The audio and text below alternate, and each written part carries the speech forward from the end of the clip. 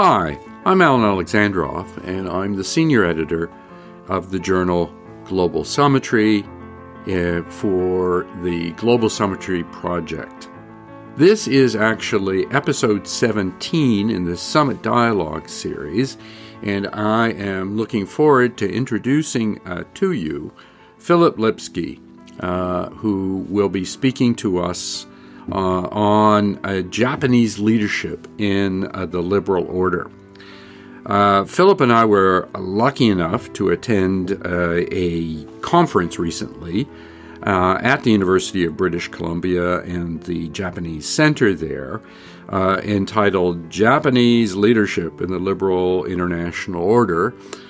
And I thought it would be great for Philip and I to sit down and talk about the question of current Japanese leadership. Philip is today an associate professor of political science at the University of Toronto, but he's the chair as well in Japanese politics and global affairs and the director of the Center for the Study of Global Japan at the Munk School. He has published extensively on Japanese politics and foreign policy, and before coming here to the Munk School, he was an assistant professor at Stanford University in California. So, it's my great pleasure to introduce to you Philip Lipsky as we begin a discussion of the question Japanese leadership in the liberal order today. All right, so it's a pleasure to have Philip with us in our studio here at the Munk School. So welcome, Philip. Pleasure to be here. Great. So you and I were among quite a number of researchers and some officials, etc., who attended a conference at the University of British Columbia's Center for Japanese Research workshop. And the particular conference was titled Japan's Leadership in the Liberal International Order. So it would appear from that, from our discussions over about a day and a half, that it is evident that Japan seems to be taking a much more visible role in international relations. What do you think explains this? Yeah, so I think there are a few factors. One is that Prime Minister Abe is now the longest-serving prime minister in Japanese history, and he's always had an agenda to elevate Japan both domestically through economic growth and, in his case, constitutional reform, but also to reestablish Japan's leadership in foreign affairs. And so I think that was one impetus, but also the international situation, particularly President Trump, becoming the leader of the United States and in many ways pulling back from a U.S. leadership role on the liberal order created some space for Japan to step in and effectively play a role that traditionally has been difficult because, the United States has really been at the forefront in many ways. So I think it's both of those things. I think there was an interest on the Japanese side in playing this role, and then effectively an opportunity has presented itself. And maybe this is in line with that, but I think many experts were kind of taken aback when the current Abe government, following the Trump administration's rejection of the Trans-Pacific Partnership, seemed to take on the main role in drawing together the remaining 11 and concluding the trade arrangements for what is now called the CPTPP, the Comprehensive Agreement. So is this explained by that, or is there additional things that Japan was reacting to? Mm-hmm.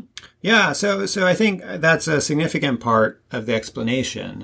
There was a concern that without U.S. leadership, there would the TPP would essentially fall apart. And because the TPP had been marketed as essentially an agreement among relatively liberal free trading countries and positioned as a way to promote that agenda in some ways as a counterweight to China, that if TPP falls apart, it would harm Japan's national interests. And so I think that foreign policy view was quite important. But one thing that came up at the conference that I thought was interesting was that Abe had broached this issue with Trump personally during their meeting at Mar-a-Lago, and that the U.S. side had basically said, that's fine, you can go and do this. And if that hadn't been forthcoming,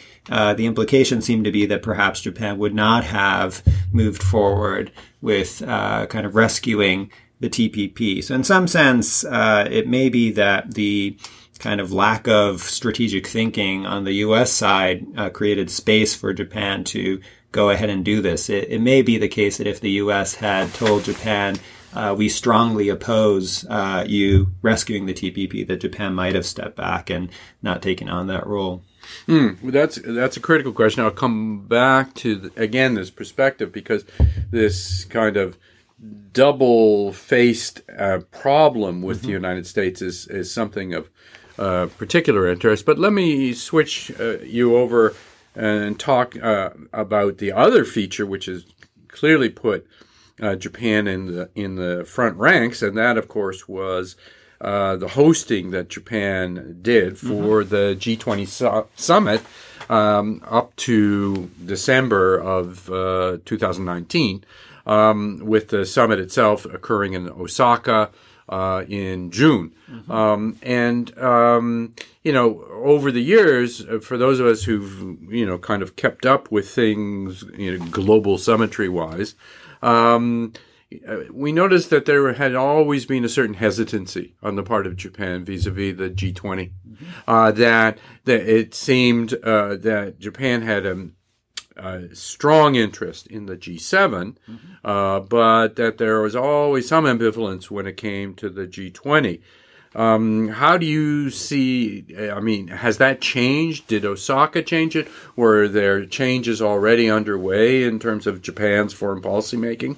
Yeah, no, I think you're the expert on this. But my sense of it, in talking to various policy officials and experts, is that you're absolutely right. The G7 has traditionally been the favored avenue for Japan, and it makes sense. In the G7, Japan is the second economy behind the United States. It's a smaller group, easier to reach consensus and lead the global agenda and so forth. And the G20 puts Japan in a slightly smaller role among a larger set of less like-minded countries. So, in a variety of ways, the G20 looks a little bit less attractive for Japan. But I think, as many other countries have realized, it's becoming harder and harder for the G7 to lead on global issues, because you have the rise of the rest, and China and India and Russia and so forth. And so I think there's an increasing realization in Japan as well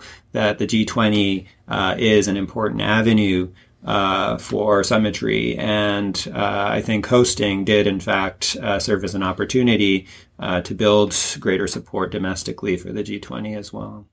Okay. I guess, it's worth dwelling just a moment further on Osaka by asking the question, did Japan come away thinking, the government in particular, that this was a reasonable success, that, the Abe government's leadership really, shone through as it hosted the G20? Yeah, I think so. I think the perception among officials in Japan is that the summit was overall a success. I think, there is a realization that not everything turned out well.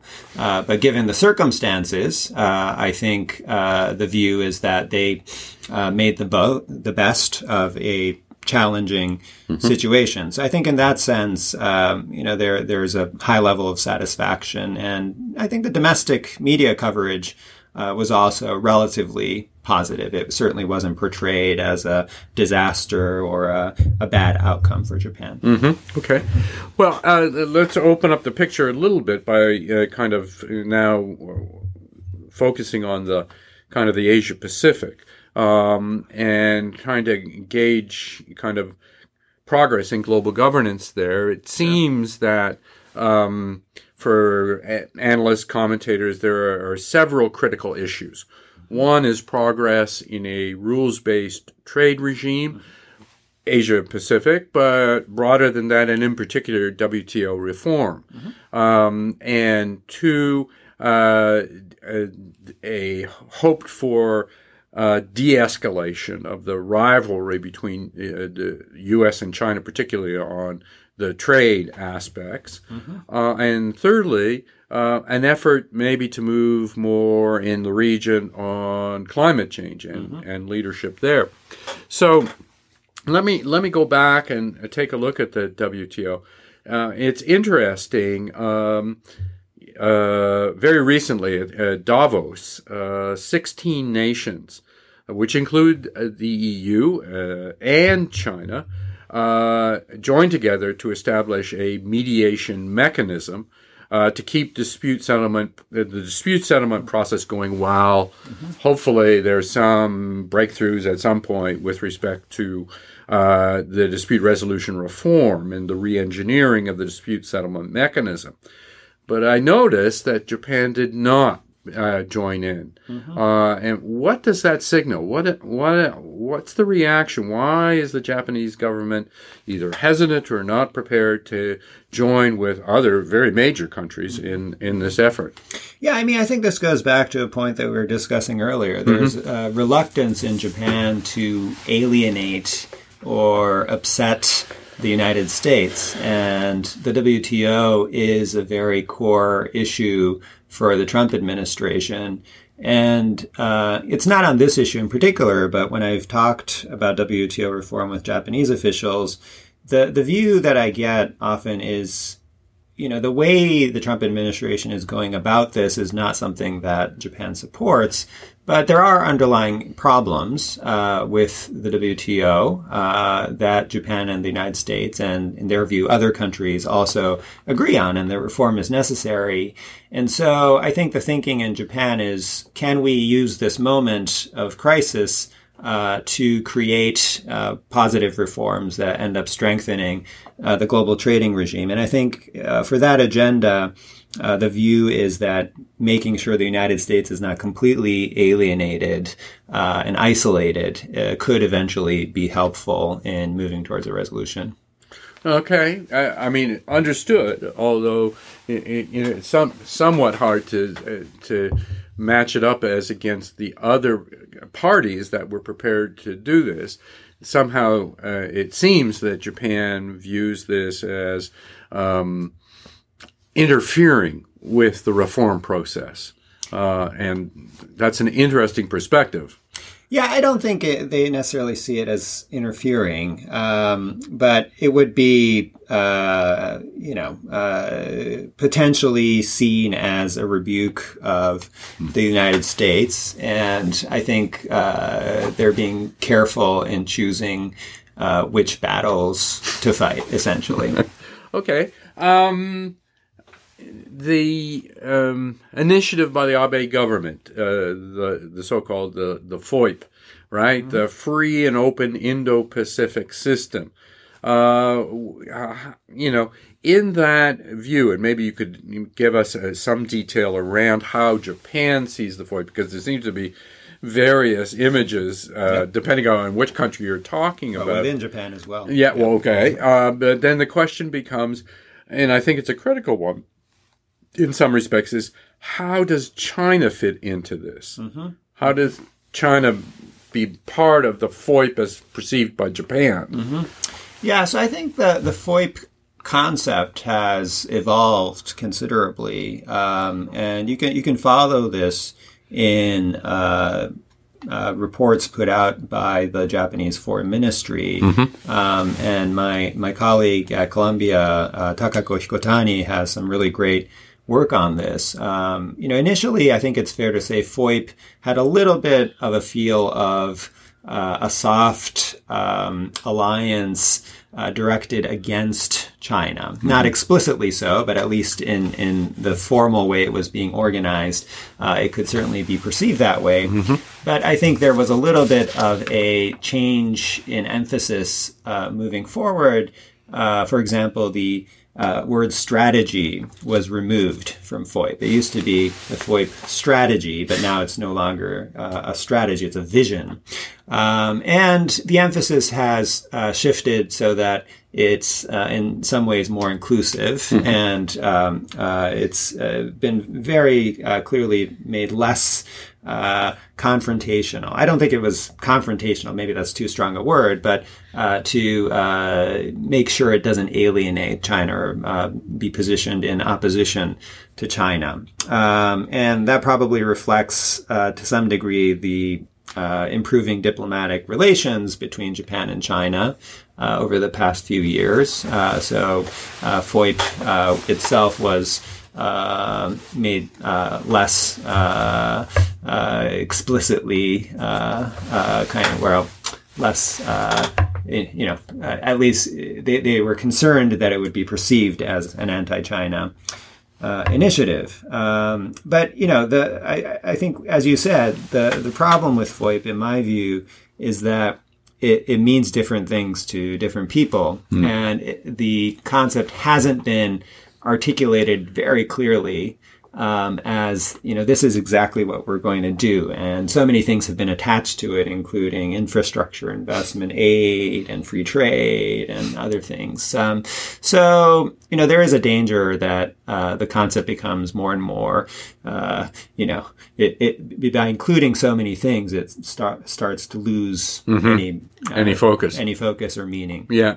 I take it the Americans have picked up on it as well, but their view tends to be much more security-oriented, not surprisingly, I suppose, much more security-oriented and much less involved with kind of, not surprisingly, I suppose, multilateral trade, that kind of vision that it clearly seems to be close to an anathema to this administration. Absolutely. One of the striking things in a lot of U.S.-Japan dialogues that I've observed is U.S. policymakers thanking Japan for bringing this concept of FOIP to them, which they've embraced wholeheartedly. But you also notice that they seem to be talking about completely different things in many ways. So, it's a nice slogan, but whether or not it actually becomes something substantial that sets the foreign policy agendas of the United States or Japan, I think that remains to be seen. Okay. And in behind that, of course, wanted to raise the question of the RCEP, which is the Regional Comprehensive Partnership, again, a trade arrangement. Japan has been a serious player in that. Is that, kind of, I don't know, is it part of FOIP or is it completely separate? I mean, RCEP has always been perceived of as kind of the other trade arrangement other than the TPP, which we know has been altered as well. And so I presume Japan was sensitive to that question. Yeah, so I think, TPP or CPTPP now is essentially a higher standards agreement compared to RCEP. And, that I think is a critical difference that makes it possible for Japan to pursue both agreements simultaneously. And I think you're accurate in characterizing Japan's view on this as basically, agreements that open trade, are generally a good thing, and that even though RCEP doesn't have quite the high standards of TPP, it includes more countries, critically China and, at least until a few months ago, India.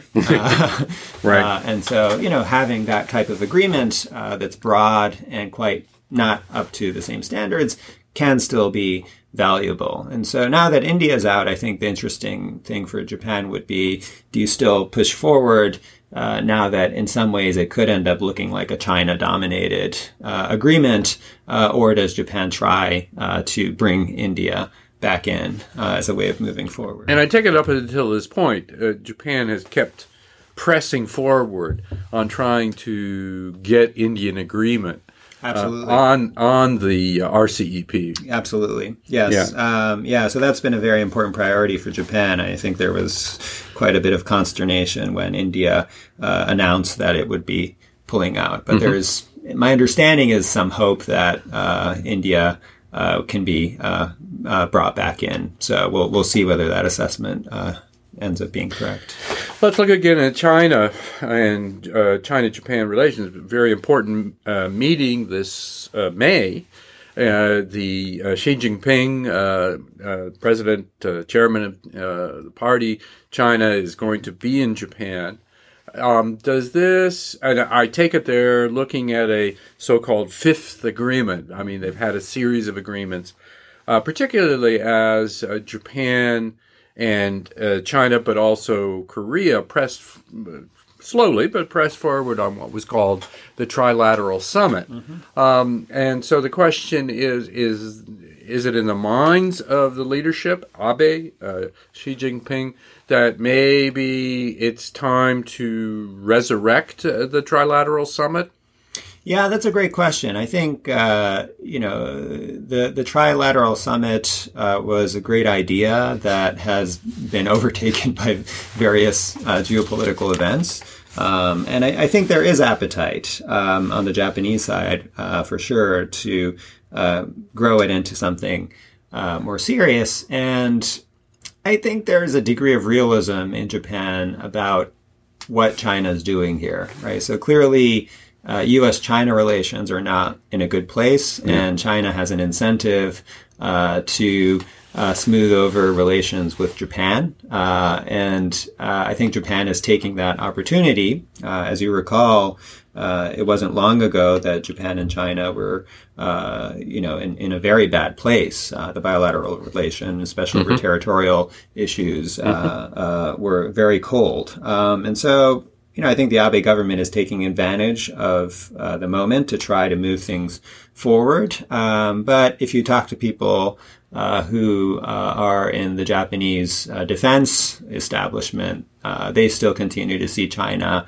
as the major geopolitical threat to Japan. So I don't think that view has changed very much. Right. So I presume questions like the East China Sea and the kind of inherent conflict there in the last few years is not exactly gone away.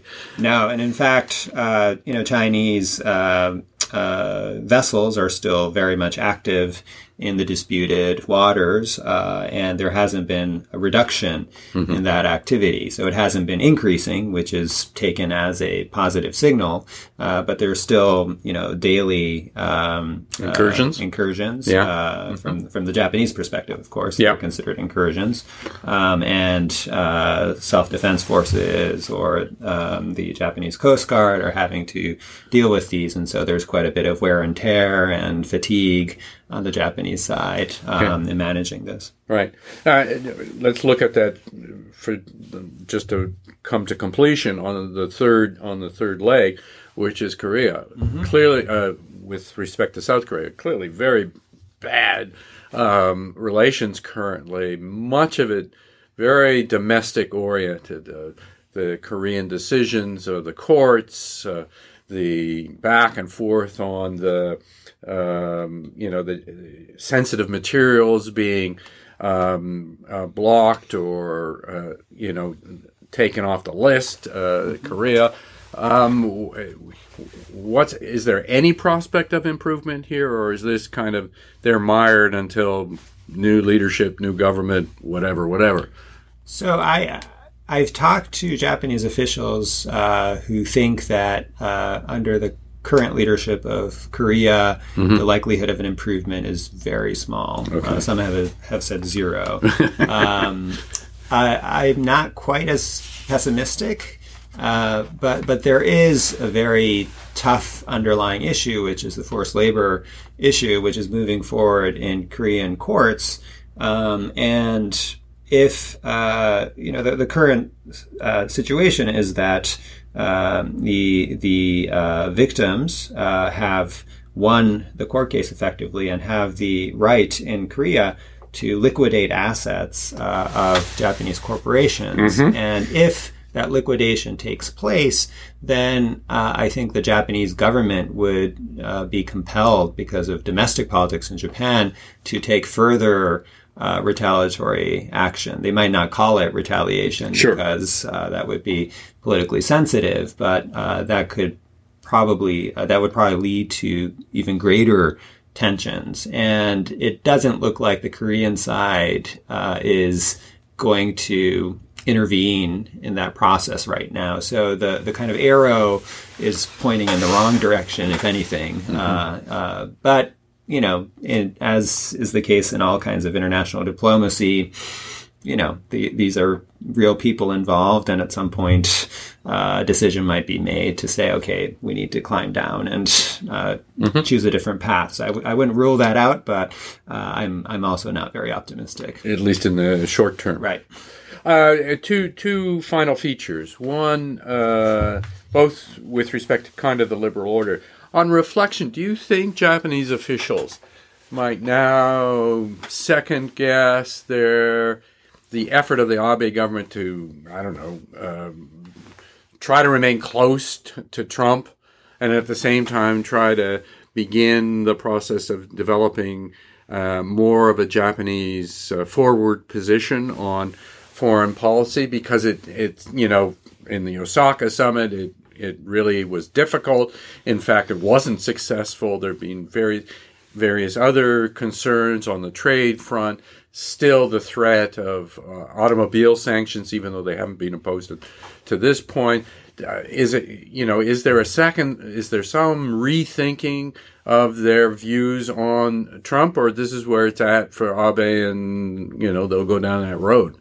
Yeah, I think they're going to continue down this road. Yeah. Okay. So fundamentally, Japan is very reliant on the U.S.-Japan alliance for guaranteeing its security. So I think the view in Japan is that there's really no choice, and Abe's close relation with Trump is something that at least holds the security relationship together.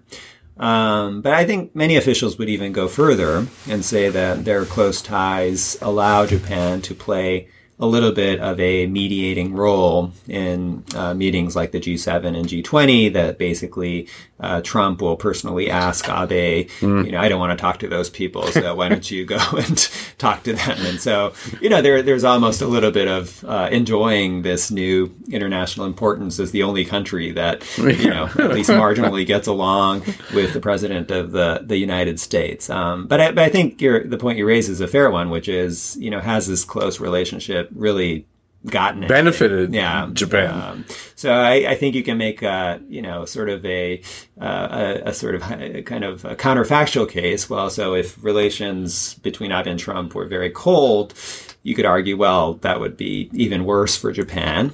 So I suppose you could say that. But have there been any concrete benefits? I think that's highly debatable. Okay. Final thoughts, and here again, looking at the liberal order.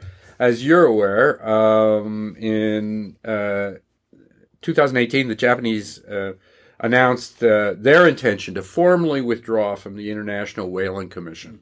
Before that, they sought reform of it, but now they seem to be walking away. What does this tell us about, if at all, but what does this tell us about the Japanese government's view of the liberal order, that they're prepared to extricate themselves from this particular commission? Yeah, so I think there are a few things going on here. So one is kind of a purely domestic political story. So on whaling, the Japanese public largely doesn't care about this issue, right? It's a very small set of people in Japan who are quite passionate about whaling, but whale meat is not kind of a staple in Japanese cuisine anymore. It used to be, served at school lunches and so forth after World War II, but these days it's very rare to see whale meat anywhere. But Abe is from Yamaguchi Prefecture, where they manufacture the whaling boats. The LDP, Secretary General Nikai, is from Wakayama, where a lot of the whaling tradition in Japan was built up. And so there was a particular political alignment in Japan that supported withdrawal from the IWC that might have been just unique to those circumstances. But I think alongside that, there is also a greater willingness among Japanese officials to take this kind of action. So after World War II, memories were still fresh of Japan's exit from the League of Nations, and there was a sense that Japan needed to rebuild trust in the international community. But now that so much time has passed, I think there's a sense that Japan has done what it needs to do. And Japan is a trusted member of the international community, has contributed in a variety of ways. And so it doesn't really need to be shy about walking away from international agreements if they're not serving Japanese interests. So in that sense, I think there is a little bit of a greater assertiveness. And the Japanese view on the IWC is we tried for 30 years presenting scientific evidence, making arguments, gathering votes from members. But the purpose of the organization in the Japanese view had changed from managing whaling to banning whaling, and that this was just not consistent with Japan's view on the issue, and there was just therefore no more ground for negotiation within the IWC. So that's their view, whether it tells you something about Japan's broader perspective on the liberal order is debatable, but what I would say is I do think you're going to see greater assertiveness from Japan in situations where they feel that institutions associated with the liberal order are not serving Japanese interests. So to that degree, I would say Japanese policy probably has evolved. Okay. Well, thank you, Philip, for joining with us in the studio. Great to talk about Japanese leadership and its impact on the liberal order. Thank you very much. Thank you for having me.